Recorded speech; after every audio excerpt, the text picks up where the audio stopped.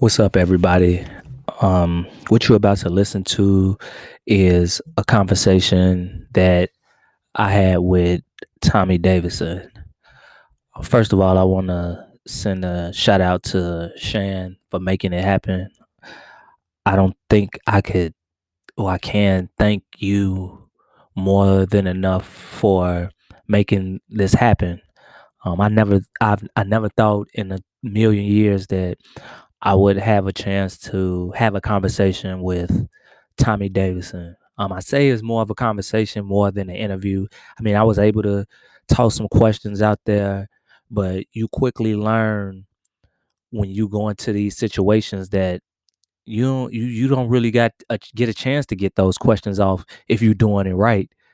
You just listen to them and then you kind of play off of each other. I was nervous as shit. I tell you that. And I don't get nervous. Like I make myself look like a fool on Instagram, 90s R&B karaoke events, but for whatever reason, I couldn't hold it in. I couldn't feel myself holding it in. I could feel the sweat boiling on my head, especially as I'm sitting here waiting for him to call me.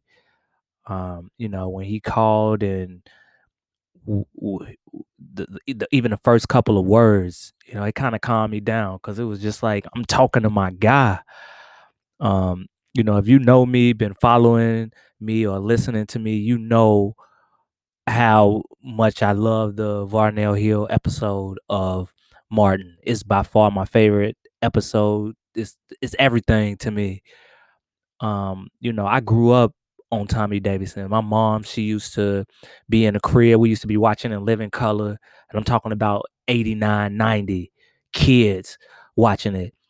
My mom loved Tommy Davidson. And if you listen to um a podcast, maybe three podcasts ago, me and Kevin were talking about our top five or top actors and actresses of the 90s, and Tommy Davidson was in mine. He played in one of my favorite movies ever, Strictly Business. I think about him Living Color to Martin, his stand-ups. I mean, the guy's just ultra talented. And for us to be able to say that we were able to accomplish something like that, I mean, it meant the world to me. It's something that I would never ever forget. I just Man, I can't stop thinking about it. When you don't hear the conversation, he says a lot of uplifting things. I took a lot away from it by him telling me he was proud of me. He was proud of the website. I mean, it was just you will listen to it. I don't want to give anything away, but this is a phone call, and I recorded it, and throughout that you could tell that I'm trying to say something because I have to catch myself. I don't interview people, but I was listening to this TED talk, and this guy was like, when you interviewing people, just shut up. It's just that simple. But it's one of them things where I wouldn't change it for nothing. I mean, I can't really explain. I didn't think when we started this media company, this is what it was going to start out to be. I didn't know that we would be interviewing celebrities that we grew up in admiring. In the 90s. Tommy Davidson, when we first got on the phone, because I don't even think it's in the interview, because I hadn't pressed the record button, but we were talking, and he was just like, well, how did y'all come up with this idea of creating a website that's dedicated to the 90s? And I was kind of just explaining that we wanted to create a digital footprint. And he said, oh, I'm taking that. So if you hear Tommy Davidson say digital footprint, you know where you got it from. You got it from your boy. I take his stuff, so he gonna take mine. I told him he could have it. Free 99. I really hope y'all enjoy the conversation that we were having. If you could tell, I did my research. I read his book. His book is amazing. I read it in 2 days. Um, it's a lot of stuff that I didn't know about it. I wanted to talk more about his career stuff, but man, you just it just don't happen like that. It just don't happen like that, and I'm okay with that. But I might hit him up on the email or the text or something. Be like, "What's up?" I said, I mean, he said some stuff in there that y'all, just really just sit back and pay attention to it, and you'll see. But I'm not gonna hold y'all too long. This is Jason G, and this is my conversation with Varnel Hill, Tommy Davidson, Bobby Johnson. Thank y'all for listening.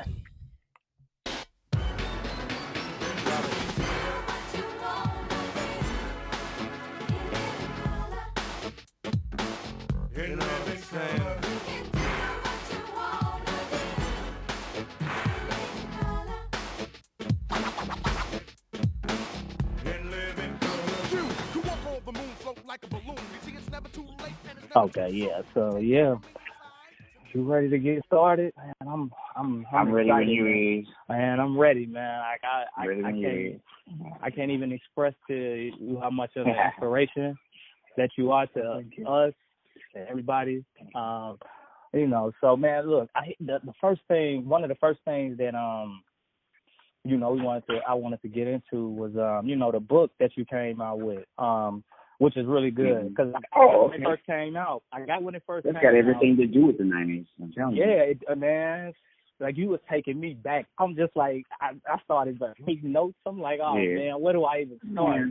And honestly, I didn't know. I didn't know where to start. Then I read some in your book. Your friend Howard told you, open your mouth, and then everything will work itself out. Yeah, just say something. Yeah, man, just say something. So when you were on the break, he was just like, just say something. Yeah, and I mean, had you not said nothing, what would you be? Yeah, man. I was listening to the Breakfast Club interview, and I noticed Charlamagne kept telling you to calm down, don't tell the whole book. But what that was telling me was that this morning. Yeah, like you got a story that you wanted to tell, and you want to tell it.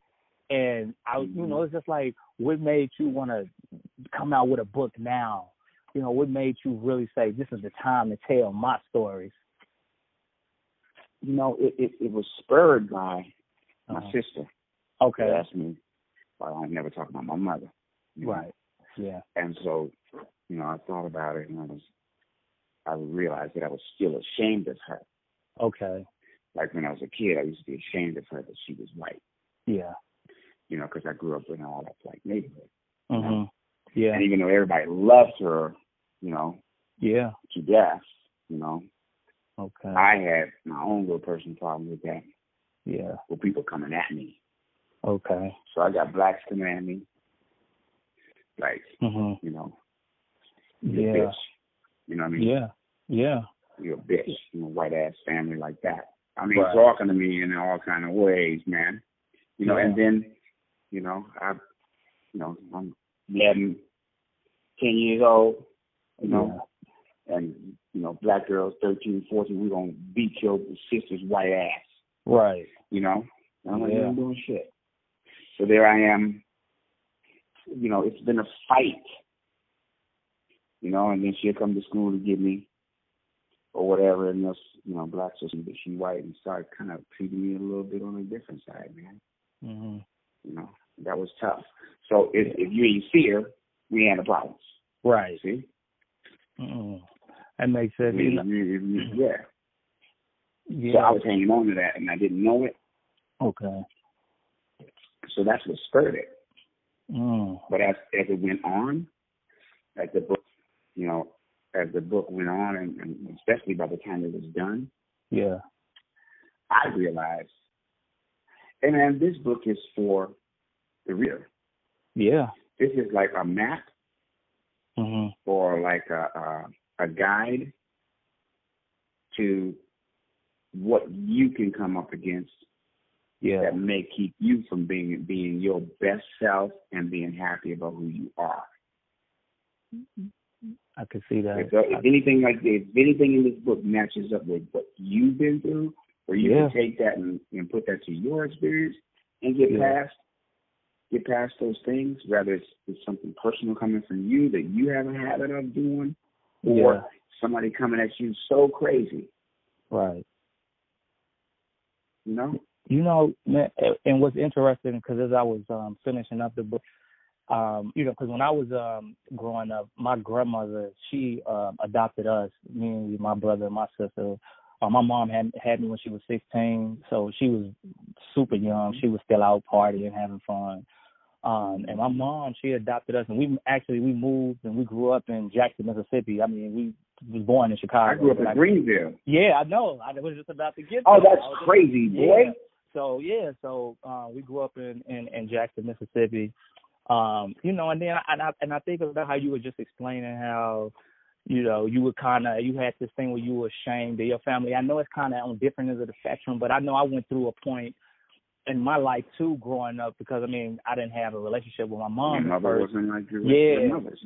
Yeah. So, you know, I would be like ashamed of my family, and then I remember my grandmother one day pulled me to the side and she was like, you know what, you a turncoat bastard. That's what she called me, because I would make other people feel like they were better than my family, the people that was the person that was raising me and take care of me, you know. And it's just like that part. A lot of this book resonated with me, but that specifically, you know. But why did she say that again? Why did she say that again? She told me that because I would go to like other people's houses and make them feel like they were better than my family, you know, as a kid. Oh, right, there you go. Yeah, you know, and it was like, is this because I felt abandoned? It was something that I didn't know I was dealing with internally because I was a kid, you know, and I was ashamed of my family because of that. And, you know, she found out and she was like super upset with me because of that. And it's just like, man, I sat there and I was reading the book. I was like, man, it's just so many parallels between, you know, what you went through and what I kind of went through growing up. And you know, very similar, man. Yeah, you know, and it shaped us to, you know, who we would come to be as, you know, men. And my mom, when she finally came back around, I want to say in 93 and 94, she came back around. And one of the first things she came back around we used to watch movies. And she brought Strictly Business. You lying. Let me tell you this. Look, I'm about to tell you some stuff that might blow your mind away. So she brought Strictly Business, and that was one of the first movies me, my mom, and my brother sat around and watched. It's one of my all-time favorite movies ever. One of probably the most underrated movies of the 90s. Like, we have these conversations on, you know, my website, my Instagram. It's such a good movie because it depicted black people on the come up in corporate America. You know, and it was like, man, if I ever had a chance to talk to Tommy Davidson, I would have to ask him, you know, about his experience, your experience with this movie, and, you know, what it kind of meant to you. All right. I hear you. Started, man, come on, man. Like, I'm ready. I tell you. So the question is, why that movie? Now, I picked that movie on purpose. Okay. See, I was in a position, because you read the book, I was in a position where I worked myself in a position where I had some choices of what I was going to do next. Yeah. You know? And so I had all these choices to do, you know, what this movie, that movie, or whatever. Yeah. So I chose Strictly Business because it was like Star Wars or some kind of science fiction fantasy about a brother from the projects that gets with a corporate brother and gets with a black bank and gets successful. Yeah. See, and that you know, they got natural. What was his name? Matt Damon got Born. Yeah, Born Identity. Born Identity. Yeah. Val Kilmer got The Saint. Yeah. You know, they got James Bond. They got all kind of stuff. Right. Where it's like, you know, the white guy is successful on every single plane. He got money. He can fight. He get the girls. He can kill whoever he wants. He got like, it's that to the extreme. Yeah. Well, you know, as far as my outlook on the world, that is planting a seed Okay. Yep. For what next? Yeah. For us as black people. And I knew it. Man. See, I knew it. I was like, this is going to plant a seed. Yeah. It's like you may see an old science fiction movie about, some computer where computers weren't even around. Right. But because of that movie, the concept of it was introduced. Yeah. See, I wanted to be a part of introducing the concept that we can work together. Yes. On every single plane, economic, personally, socially, the whole thing. Okay. And have our own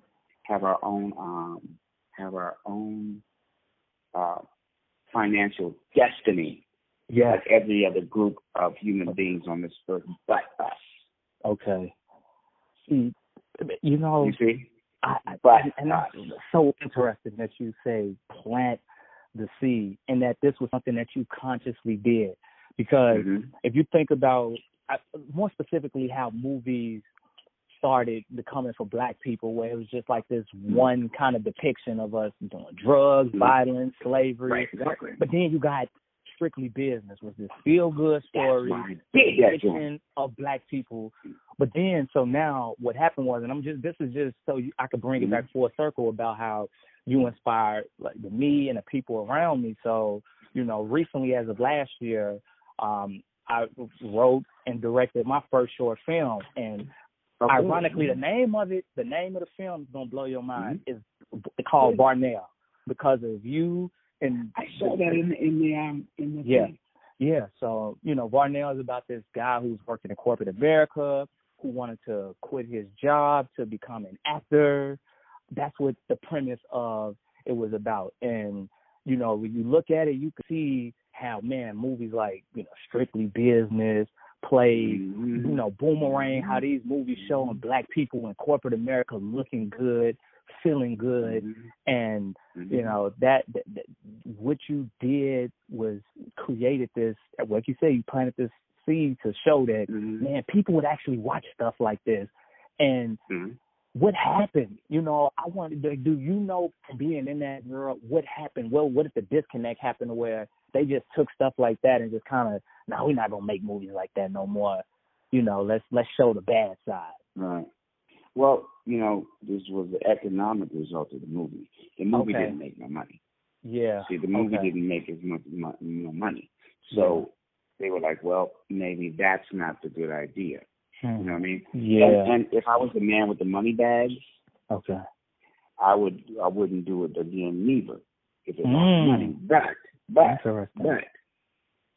But here's what's really interesting. Okay. They can have a movie that don't do good and keep making it over and over again. Yeah. See, no matter what, they'll do it again. They'll lose money. Yeah. On a white actor and a white tenant. They'll just be like, hey, we should do it again. Right. But it's when it comes to us. Okay. It's like you get one, bro. Man. Yeah. You get one. And then it's kind of up to us too, because they playing us on both sides. See, because they got our appetite so wet up about New Jack City and drug dealer, this, that, and the other thing, that when we serve and we talk about how we need this positive, and then when it comes, we don't go. Yeah. We don't go to the movie. That's you see what I'm saying? Yeah. Because like I'm on social media and running a media company, I hear these conversations about, when we came out with Varnel, people were saying, when they saw it, you read the comments, people were saying, we finally something that depicts, black people in a certain light. But then it's like when they actually do put money behind it, are people actually going out to support it? And again, you said it best, if you the man with the money, that's something that you really want to put money into if, there's nothing in return coming into it. Because the same thing happened with Love Jones. Like when it first came out, it didn't make any money. But then eventually it became a cult classic. So it was just like, is it an over time thing that happens with movies like this? With feel good and stories? You know what? in the way that things are set up anyway. You know, the way that those movies are set up, I'll just give you some business insight. It's hard for them to lose money because then you had DVD sales, you had all that stuff, foreign sales, this, that, and the other thing, and it always makes like quadruple what it was made for. Okay. So, like for example, Booty Call was made for I think like $8 million or something. Yeah, something like that. Okay. No, it's more than that, but it ended up grossing $100 million. Okay. Whoa. Okay. So it's like, you know what I mean? Yeah. But here's the true value. Here's the true value of Strictly Business. Yes. Okay. It's its spiritual value. It's spiritual value. Because what it did and what it has done to the African conscience is invaluable. I've had business people. I've had a couple of businessmen that came to me and said, you know, the reason why I am a CEO at a company, right? I have my own company, my own business, and I travel the world, and the reason why I do that is because I saw Strictly Business when I was a kid. Right. Yes. And man, you see. Yeah, it's one of the main reasons I'm gotten into, writing and trying to create short films because of that, but it was something interesting about, even the process when you were talking about in the when you were talking about Strictly Business in the book, how, you say the aliens came to get you, and how you were able to still function and create such a masterpiece of a movie and still dealing with, kind of your demons on the side. It's like, was that something that just became natural to you, or as you were dealing with, or it was a supernatural situation. Okay. The forces that I was surrounded with anyway. Yeah. That they just came to fruition. Yeah. I had always dealt with, drugs in my neighborhood, violence in my neighborhood, whatever, all those things were always there. Yeah. See? So I happened to have to deal with that again in my life at that point. You see? At that point. Okay. So it wasn't me. It wasn't me that transcended that. Right. It was God that helped me transcend that. The fact. I got you. See? And it was necessary for me to go through that.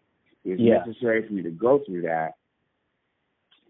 And, thank God I got through it so that I am who I am today. And I can take this piece of literature that I wrote. Right. And I can and somebody can hand this to somebody else. And they can believe that they can make it through an impossible situation. Because I was up against it. And in my life more than once. It was a trash can when it was my mother. Yeah. And then it was the world's trash can later on. Yep. You know what I mean? And I ain't the only one who got the foot in the ass by what's out there. Yeah. You see? Even with that, like I when I was reading the book, and I'm telling the people around me, like, you have to read this, because you keep saying, that somebody is going through something, and it's like this is the roadmap of how to deal with certain things, or inspire people to understand that you're gonna go through stuff, but you too can come out of it too. And I'm even thinking about the beginning of the book. It's like, what I really admired is that you always had people in your life to like help you get through these different stages. When you were talking about your mom, your brother, Howard, Jeff, Sinclair, it's like, what do you attribute these things to? Circumstance, luck, right place at the right time? It's like, does everybody have that? Because a support system will take you everywhere that you need to go or get you the way you need to go, and I don't, it makes me think like, I don't know if a lot of people, if they really have that, but you really had that, and if anything, somebody should take from them, the first thing I need to do is get the right people around me. Right. Yeah. And, it's, I'm just really happy, man, that was able to be done. Yeah. And that I was, that God gave me an opportunity. Like, to be able to do this. Yeah. And, even and it is what it is. Yeah. You see, it is what it is. It is a book, man. Yeah. And you couldn't have told me that I could have written a book. Growing up. Yeah. You couldn't have told me that. But you did it. It was also a part of a plan that I laid out for myself with my manager when I got to LA. Okay. Okay. And it was in this particular stage of my career, I wanted to be doing stuff like this. Yeah. Now I didn't know it was going to take try my ass whipping to do it though. You know what I mean? But you did. Yeah. I ain't know it was going to go down like but at the cost of being shamed or being judged. Yeah. At the cost of scared for my whole life. You know what I mean? At the cost of people losing respect for me in certain ways. You know what I mean? Yeah. But the lesson in it for me is I got to become the kind of person that doesn't judge others. Yeah. Because that experience had to happen for me to have that in me, Yeah. If it was easy for me to say, oh man, you got a problem with drugs, whatever, get it. You got trouble, get it up. You have a problem doing this, whatever, get it. You got a problem, man, come on, man. You're right, man. That was me. Yeah. Until it happened to me. Right. And it brought me that awareness. It brought me that, hey, listen, I don't care about what, people are saying about black and white and this and that. I know, okay, hear me. I know in my heart the truth of it. Yeah. And the truth of it is, there ain't no color on love. Nope. Okay? Not. Ain't no color on love. So, it could be the woman in the white woman in the elevator. Yeah. That just simply says,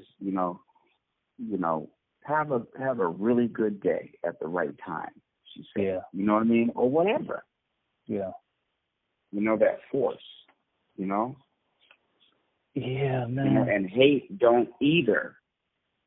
Right. But in this millennium, hate of Africans worldwide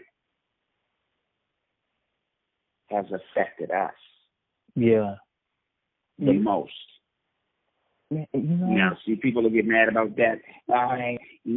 Everybody suffering, everybody. And I'm going to say the most based on the condition of the way that things are now was built on the backs of our lives. Yep. And if that wasn't the deal, then it wouldn't be like, we got to really damn near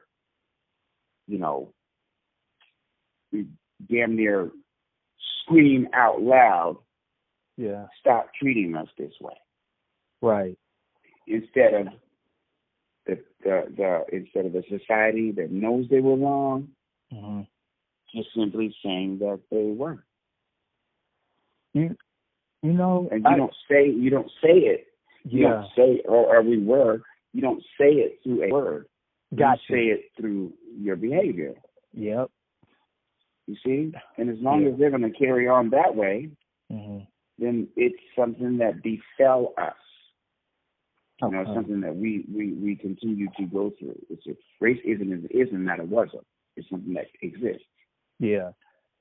You know?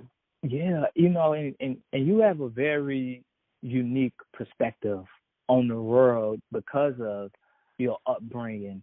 And when I think about it, you know, with you having, you know, a white mom and you kind of growing up, you know, living this a different life, not understanding that you were black, just the growing up and just looking at how things are now today. Right. You know, how does that make you feel, you know, today, seeing how things are from where you came from, seeing it from the other side? Because like I said, you could see it from two different perspectives. I got a clear, clean, concise answer for that. I'm ready. Yes, stupendous. Yeah, okay. Stupendous. Elated. Okay. And proud. Yeah. And excited. And zealful. And optimistic. And happy. Because it didn't work. Yeah. And you were able to exploit me and my people to the point where you are in a situation where you're in such tremendous wealth.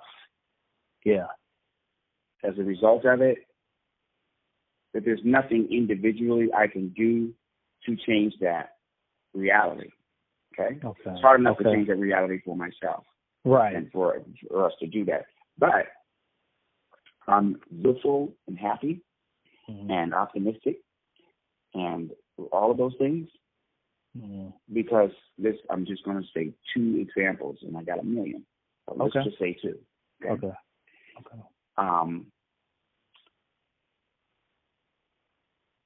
My people, when I say people, I say Africans worldwide. Yeah. My people ran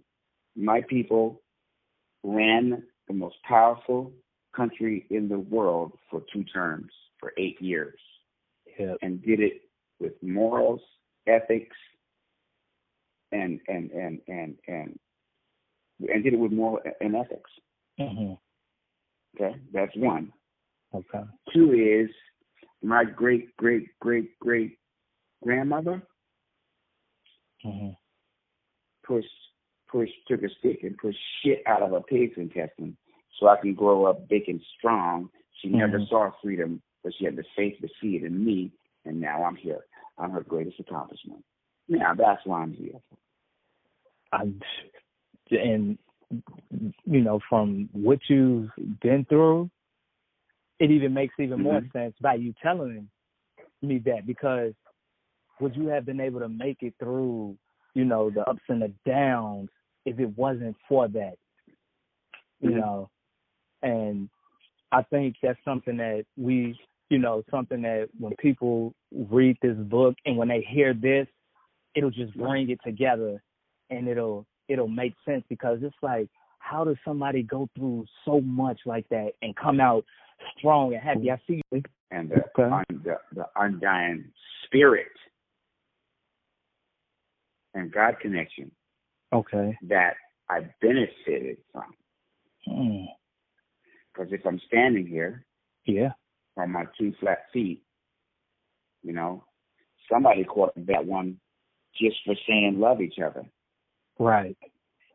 You see, he said love each other, you know, and, you know, he who, you know, you want to judge, then you be, you know, if you ain't never did anything wrong, then you throw the first stone. Yeah. You know, if the whole world it was an eye for an eye, then everyone would be blind. You know, love thy neighbor. Like he you know, he came with that message and he called that. You see? Right. Yeah. Yeah. It's probably one of the worst ones. So that's why I'm cheerful. That's why I'm optimistic. That's why I'm happy. Okay. Because no matter what, the result is not the desired result. The desired result was, Okay. hey, you go on with your lives and with your generations, feeling that you are worth nothing. But it's the opposite about us. You know, we got a little slang say, yeah, we all that. Yeah. Yeah. Well, I can keep going. We lit. You know, it goes throughout the generations. It just goes throughout the generations. It's there. Yeah. You know, yeah, man. You know what I mean? It's different. It's all over the place now. Yeah. You know, hallelujah now. Whatever form it may be in, whatever form it may come in, it's the bomb. Yeah. I agree. It's the bomb. And, you know. And the biggest evidence is this. You want to hear the biggest evidence? The people that were violated to the most extreme way that you can be violated ain't seeking retribution.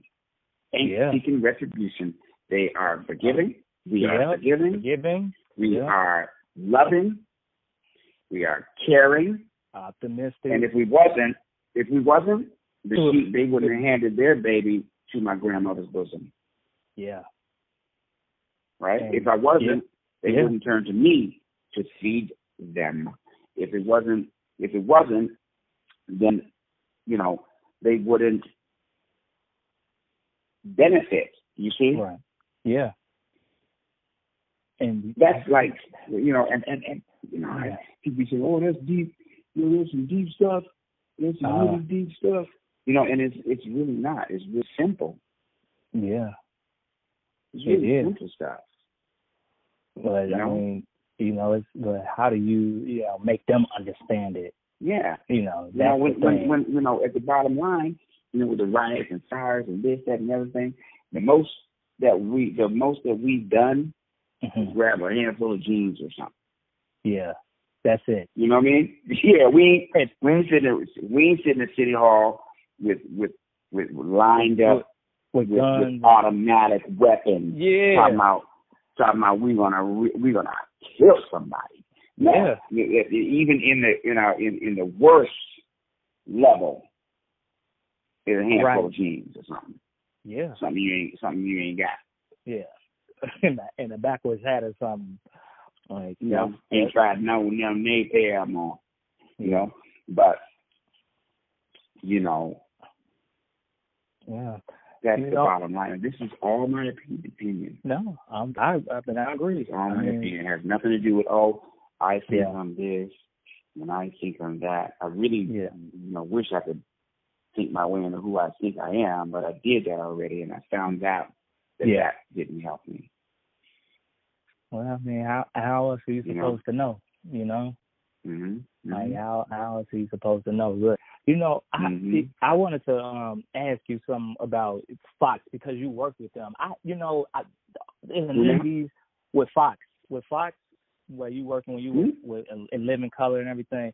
I was wondering, like, what was your opinion on the way that they kind of treated, like, you know, some of the black shows that they had kind of started coming out with, you know, with like the Martin, the Living Singles, the New York Undercovers. I mean, honestly, did you feel like they kind of used like these black shows to catapult them into competition with, you know, the other networks and then push them to the side once they started, you know, generating a name for the company? You know, that's something that a lot of people that within our culture talk about that's not really on the inside. You know, it's just the truth. It's more of a business truth. Okay. It's more of a business truth. You see. Yeah. So it's like it's true in a business sense. Okay. Yeah. You know, the shows are good. The shows are quality. The shows, you know, and if they didn't generate money, you know, that means they're not good. Yeah. You know, anybody gonna watch no piece of trash. So right. all those things that came along during that time generated a tremendous amount of money. Yeah. You see. So it's not really that. It's that once that money was made. Yeah. they went and gave it to white shows. There we go. Okay, because yeah. you cannot tell me that there wasn't now, and because you said something in the book about in Living Color was the start of an era, and it created this era, it created this buzz, it kind of shined a light on this is what African Americans can do. This is what you guys hit the Super Bowl. You know how huge that is? Yeah. Like during the Super Bowl, we had but after that it was Martin, Living Single, and New York Undercover back to back to back. And then it just went away. And we just sitting here like, how do you dump 3 of probably the most popular black shows ever away and nothing comes after that, and it's something like that I said, it's a business reality. Yeah. To me, it's really a business reality. Okay. It's just as simple as this. Man. Okay? Mm-hmm. I need factory workers. Yeah. I need a bunch of factory workers because now I got factories for glass and for cars. I got factories for shoes or whatever those factories are. You know what I mean? Right. So, we come up from the South to work in these factories. Yeah. So once that's exhausted, once the money is made, and they've exhausted that whole thing, then what I need you for? Until next time. Until next time, I need you. Yeah. Until next time, I need you. Okay. Was there ever next so time? Where we end up? We end up in Cleveland, Detroit, Chicago. All these different places. We ended up there, and then when the stuff was gone, then we end up just being there. Yeah. You see, we weren't offered opportunities, for alternative jobs and to move to the suburbs and all that stuff. Yeah. When they created the suburbs and created the highway systems, they zoned us in through laws, and very, very, very, very, I'm going to say marvelous strategies. Yeah. To make sure that the Europeans that were in the same situation that we were in during the factory era, got an opportunity to go out on into the suburbs and live a whole new way. Yeah. You see? Yeah. So, so it's a matter of when we're done with you. Yeah. Like, I'll give you an example. I'll give you a local example now, right? Okay. Mm-hmm. Mm-hmm. Okay. During this time, we're in the fourth quarter, business-wise. Right. So the fourth quarter means at the end of the year, this is when most of the money is spent. Okay. Yeah. So most of the money is spent now. It's Thanksgiving. It's Halloween. Christmas. Right? Yeah. Christmas. Yeah. And New Year's. That's the big where all the money comes from. So that's where all the corporations make the most money, right? Yeah. Well, before this happened, a couple of quarters ago, so this is the last quarter, that's in 4, right? So let's go back about 1, 2 quarters. Okay. Okay, even if we wanted to go 3 quarters, right? Yeah. That would be when the whole Black Lives Matter thing, there was some of our young kids in the streets, and we were revolting against that and everything, right? Right. And so now, the fourth quarter's coming, right? Yep. And there's got to be some money spent, right? So watch the commercials now. Okay. Watch all the commercials that are selling all the stuff for the holidays and stuff. Uh-huh. Now watch how many black people you see in the commercials now versus back then.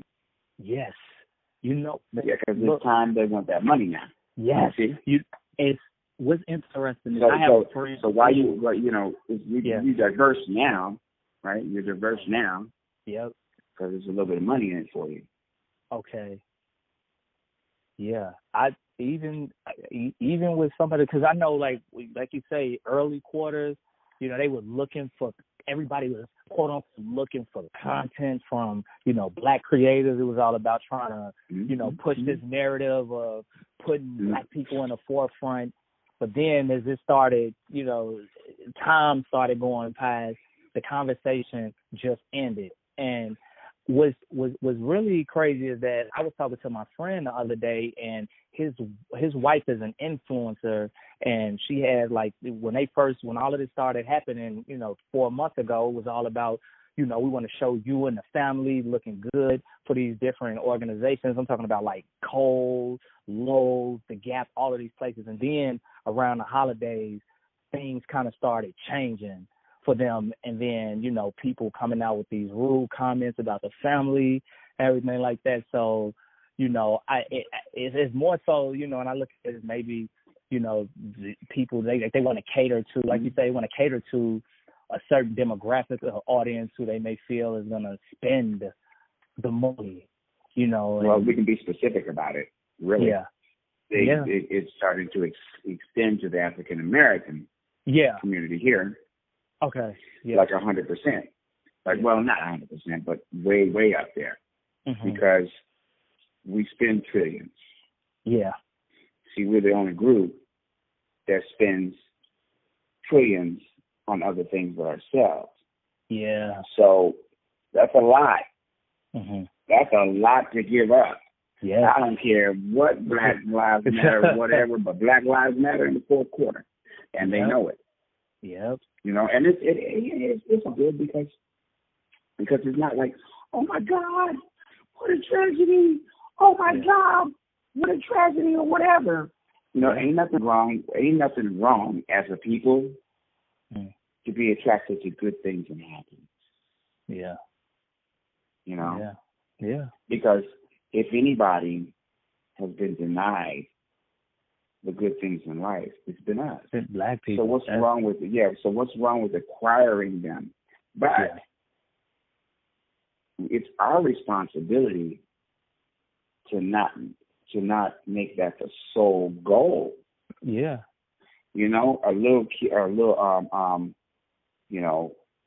Little kids they got to be taught to share.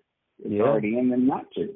Yeah. You don't give your brother a piece of that. You ain't getting none of it. We borrowing it. Right? All of this stuff is borrowed. You said when you were on the Breakfast Club, you said the shirt I got on is borrowed. Everything, because you can't take it with you. Yeah. I 100% agree with you on that. Yes. But look, but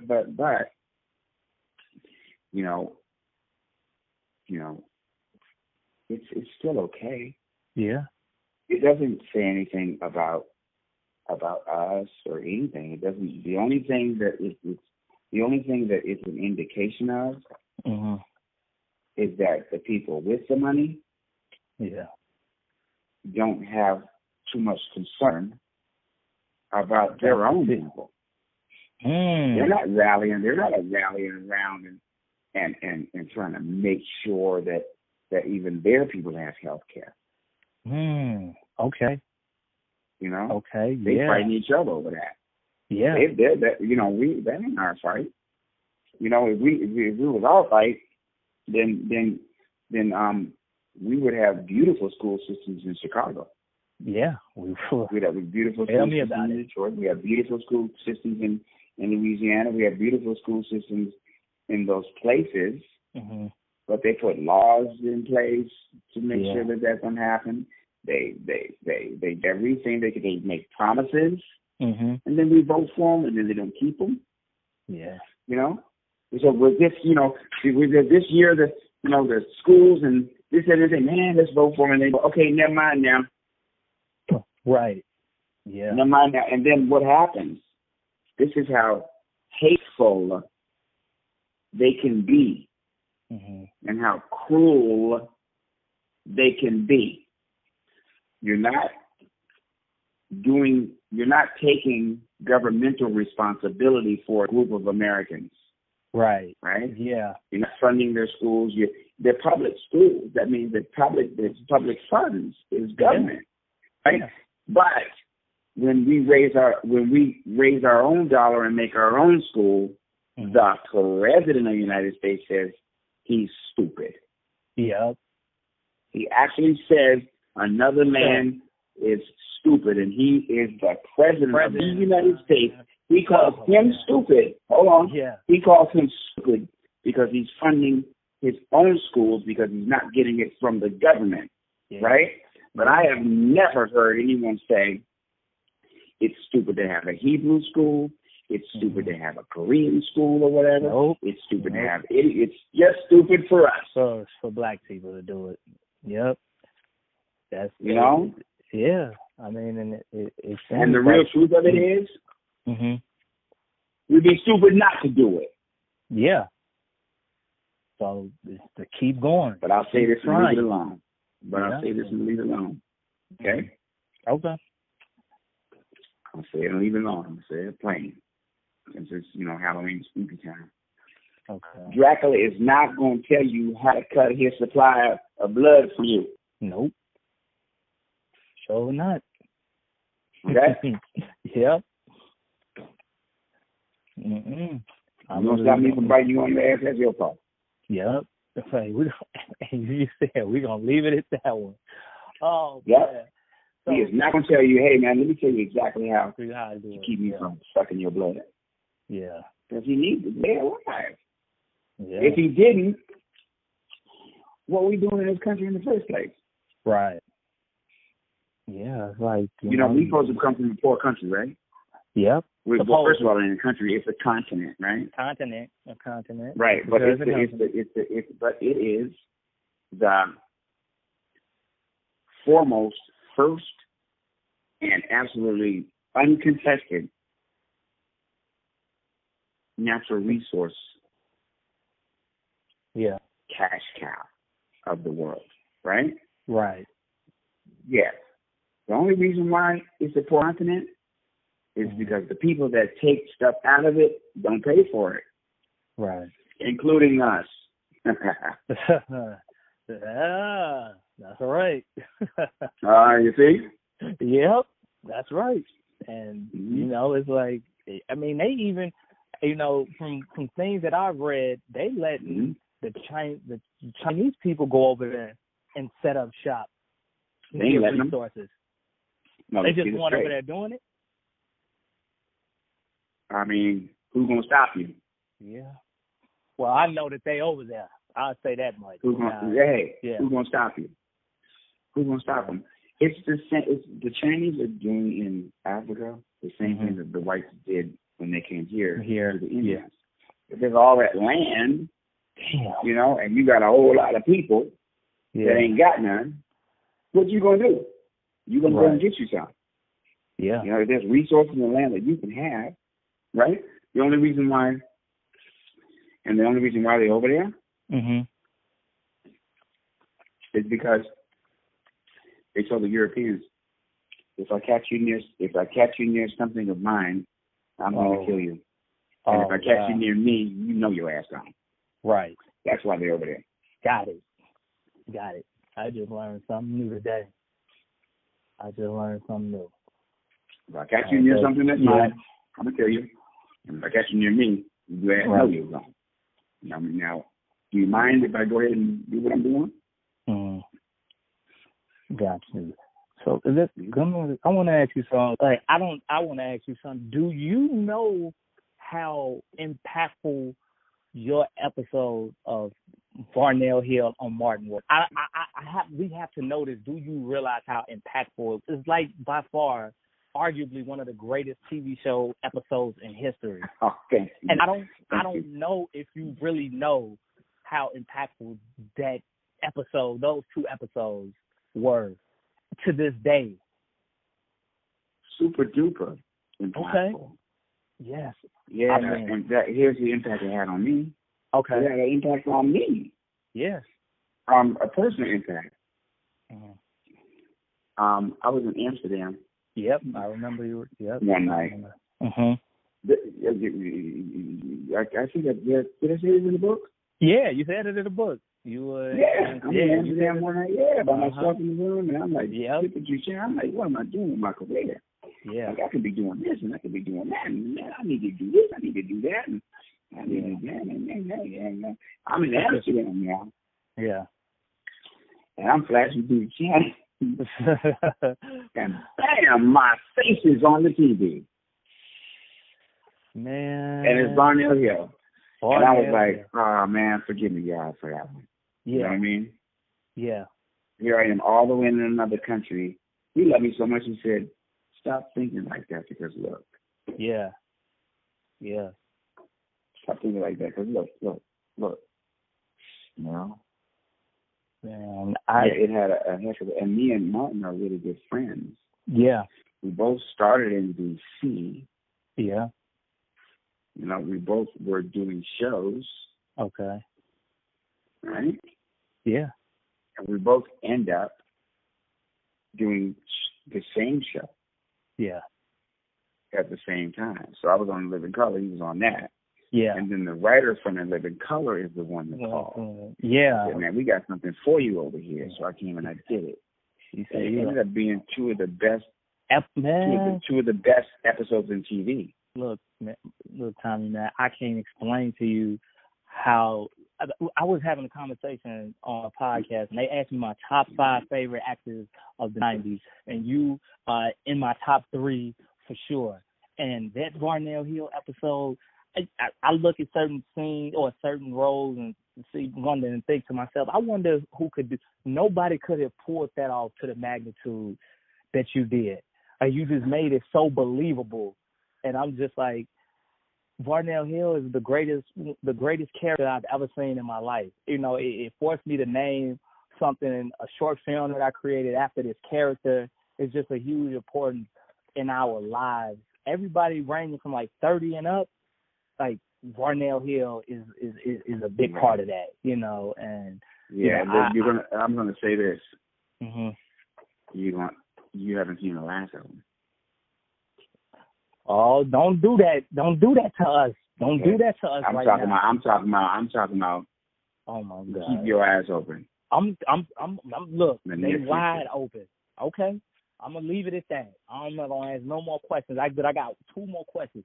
I just read something, and I read something the last week. They were saying they were doing not a Tommy Davidson, but a Sammy Davis bio. Is that something that you would be interested in if they called you still? Of course. Sammy Davis. I'm the only one that can play that. Okay, you know what? See, this is why me and you we here right now, because when I first saw it, I posted it and I said, if Tommy Davidson doesn't play this role, count me out. Just count me out. Because it's like this is so something. Sweet. Yeah, man, thank you, man. It was like you were meant to play that role, and I just can't unsee it. You know, I've seen all the impersonations, I've seen it all, heard it, and I can't see it. If they don't call you, then there's a problem. I mean, I really hope you get that opportunity to be able to showcase that for the people, you know, that's been following you for the last 20 plus years, because man, for you. I'm just proud of you. I'm proud of you, one, you know, and I'm optimistic and happy because what you fitting to do, you ain't seen nothing yet.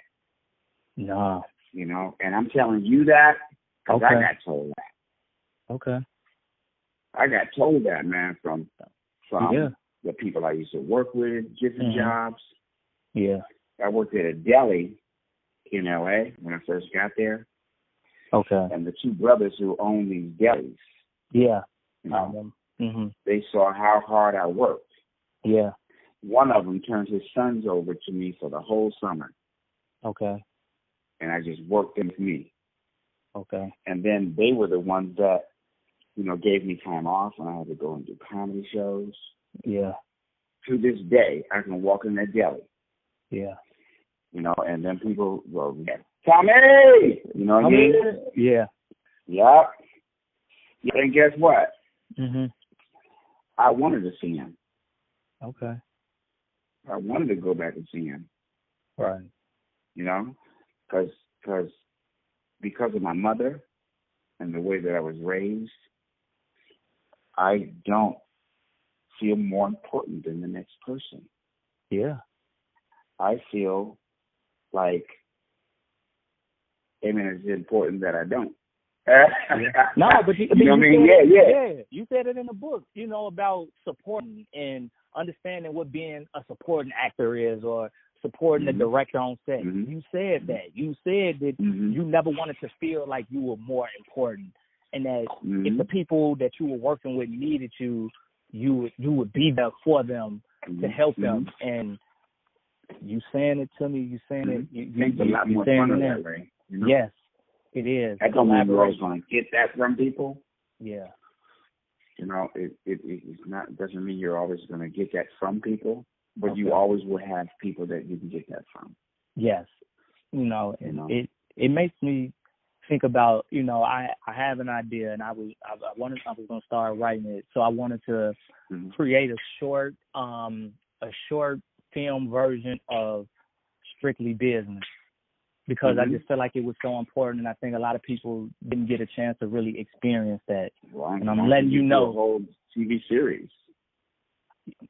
You know what? Like, I feel like I'm talking to one of my best friends right now. Yeah. And that's ultimately a whole the TV goal. series about it was Strictly a short Business. film pilot that we have, context at a lot of different places, but it was one of those things that we wanted to shoot it, and we wanted to put it out there because it's something that I know can stretch out to be a TV series. It can be, and I wanted to hold off on it until I talked to you, because I was going to start writing it. And the one way to find out. Yep, is just do it. You know what I do? You know what I do? You know what I do?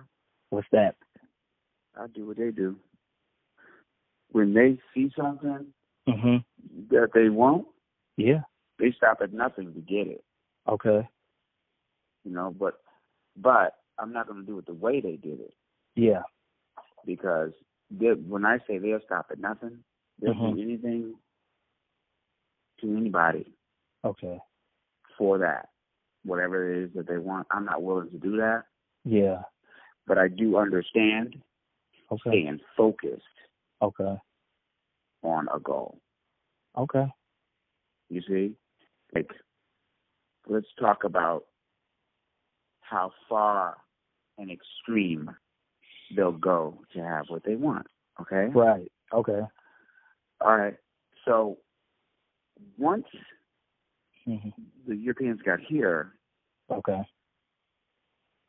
they really wanted this land. Right. By the time they were done, the Native Americans had signed over to them like countless millions of acres. Okay. And if they didn't sign it to them, they took it. So they either took it physically or took it by a treaty. Okay. So they started with 1 foot on the shore, right? Yeah. And then put their damn foot in the water on the next shore. Okay. So they put their foot on the beach in the Atlantic and put their foot in the water on the Pacific. Yeah. That whole thing is now theirs. That's a lot of determination, man. It is. Yeah. Okay. See? And they stopped it and they got it. Yeah. And that's all right, because there was a guy whom I love, and who loves me, that lived at one time, Yeah. And he said to a group of people that said, what do you think about this person's money and all of his possessions? And he said, and they handed him a piece of his money, Okay. And they said, what do you think about his money, man? He said, render under, and the picture that was on the money was a cat named Caesar, So he goes, render unto Caesar what is Caesar's. Okay. In other words, everything that he owns, hey man, I ain't tripping. Right. Right? But render unto God what's God's. See? Okay. So allow that to be. Now that is the ground he was standing on at the time, the air he was breathing, the heartbeat in every living thing. I mean, human that was there that day. It was the dolphin, it's a bird, it's an egg, it's a rock, it's the sun, it's everything. Okay. I'm a part of the everything that he's talking about. Okay. And so is you. Thank you. I really appreciate it. Like, for real. I appreciate you, man. I mean, thank you. This is just as good a day for me, because I remember I used to work at it's called Roy Rogers. It's like an Arby's, you know what I mean? Okay. And I remember that a girl that lived in my neighborhood was a cashier there. She lived a bit older, and this white guy came in and was like calling her all kind of stuff, man. Like, I mean, he was going for it, right? And she was taking it for a little while, but then after a little while, she was like, "Man, F you, you didn't be talking to me like that or whatever." So the manager came out. So what's the problem? He was like, "She got the burger wrong, whatever," and he left, and he said, "You're fired." You for talking to him like that. Yeah. And she wasn't wrong. So when I saw that, I was like, you know what? I'm gonna try to really work hard. Okay. So that I'm not in a position where someone can fire me from a job when I wasn't wrong. Yeah. And now I am. Yeah, that's kind of, the how I live my life. I was working corporate America, and I got to a point where I was tired of my supervisors talking to me any old way, and being able to kind of put my future in their hands. And one day I went to work, and I was just like, I'm done. I'm gonna put my own future in my own hands. And I started out. I created the Martin trivia game 4 years ago. And I was the person that created that Martin trivia game, Fresh Prince trivia game, A Different World trivia, all the Black 90s TV shows and movies. I created a trivia game business, from that, because of what I had to deal with in corporate America. And it took me a lot of places. Actually, I mean, honestly, it brought me here. Here to be able to have this conversation and be able to talk to you. I know. But, yeah. So I know. Yeah. Yeah. So yeah, you good. Yeah. So you good. We're gonna keep it might moving. It might be documentary time for you. It might be time for you to do a documented feature about the 90s. Yeah, I mean, if you help me, you want to help. We can, all right. No. I mean, hey. Hold on. I may be able to. Okay. I may not. Yeah. Just I'll text you my email. Okay. I'll text you my email and just let me know your progress. Okay. All right. I can put something together for sure. Yeah. I'll put something together. I'll give you my email and just let me know of your progress. Yeah, for sure. And then if it comes to pass that I can make a difference and we can do that, then cool. Okay. All right. Just do your part. Do my part. I'm gonna do my part. And then there may be an opportunity for me to join you in that. You see what I'm saying? When I come to you, I'm gonna make sure I come correct. I'm gonna make sure. I don't want to be like Varnel Hill. Yeah. It'd be like if you were in Hollywood sometime soon, you would be on my show. Like, no, we don't do that. All right. But the real point is this. Mm-hmm. The real point is this.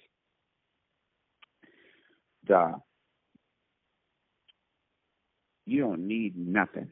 No. But to do what you've been given the ability to do. Okay. There's a saying in Hollywood, it's all about who you know, right? Yeah. Well, I changed that for me. Okay. The way I word it is, it's all about what you do and who you meet in the process. key. Yeah, it's all about what you do and okay. then who you meet in the process of doing what you're doing. So do and then worry about everything else within that process of doing. Okay. Fine words right there. Fine words because right there. It's for you. Mm-hmm. If you go into a bar and you see a chick, yeah, and she gives you a look, and you've been talking to her, and you really want to be with her or whatever. Yeah. On your way out of there, and she said, "Well, let's go hang out somewhere else or whatever." On your way out of there, you're not gonna go, "Hey, Sam, take home for me." No. All right. Mm-hmm. No, I got you. You get it? Yep, I got you. You get it? You're not gonna do all that and then go, "Hey, taking me home." No, I got you. Right? Yep. I'm with it, man. I'm 100% with you. I got you. Go with it. And that website is dope. Thank you, man. I really appreciate it. More people need to see it. That's from the 90s. Yeah, no, it's dope. We working on it. Got a lot of interviews lined up from R&B artists, actors. Yeah, mm-hmm. I really want us to be able to, give people really their cool flowers. What you got, man. Thank you so much. What you got, we just started this website in August. Because at first it was just strictly trivia games on the website. And I was like, man, we missed the 90s so much and what it's done. And there's nothing out there like a place, a hub, or something for us to go to. And I was like, well, I want to create now. I want to create the world I want to live in. And this is a start. And I want to restart that feeling. I want us to talk about these things that we used to talk about, and this is the start of it. So, yeah, documentary coming soon. Yeah, and it's for you to do. Yeah, it's for you. That was my. And let me tell you something. You're on full scholarship. Okay, to travel this world. Okay. And to reach your own destiny. Yeah. And it was paid. Mm-hmm. By your beautiful people. Yes. You got a full scholarship. All right. You got a free ride. You got a free ride on this earth. Okay. From the lives of your people. They paid the debt. Yeah. For you to go and do. And the only clause is just bring it back home. Bring it back home. Yep. Yeah, ain't nothing wrong with that. All right. And then when the Chinese people go out in the world and drive around and do that, they come back and spend the money in Chinatown. Yeah. When the Italian, so hey, I can go on with that, but it's just important that I just speak what I know. Thank you. That I speak what I know. Beautiful soul, man. I thank you so much for taking time. Man. All right, keep on doing here. All right. I'll text you on this. All right. Text me that email here. All right, sounds good. I'm gonna text it now. All right, my man. Bye. Get down.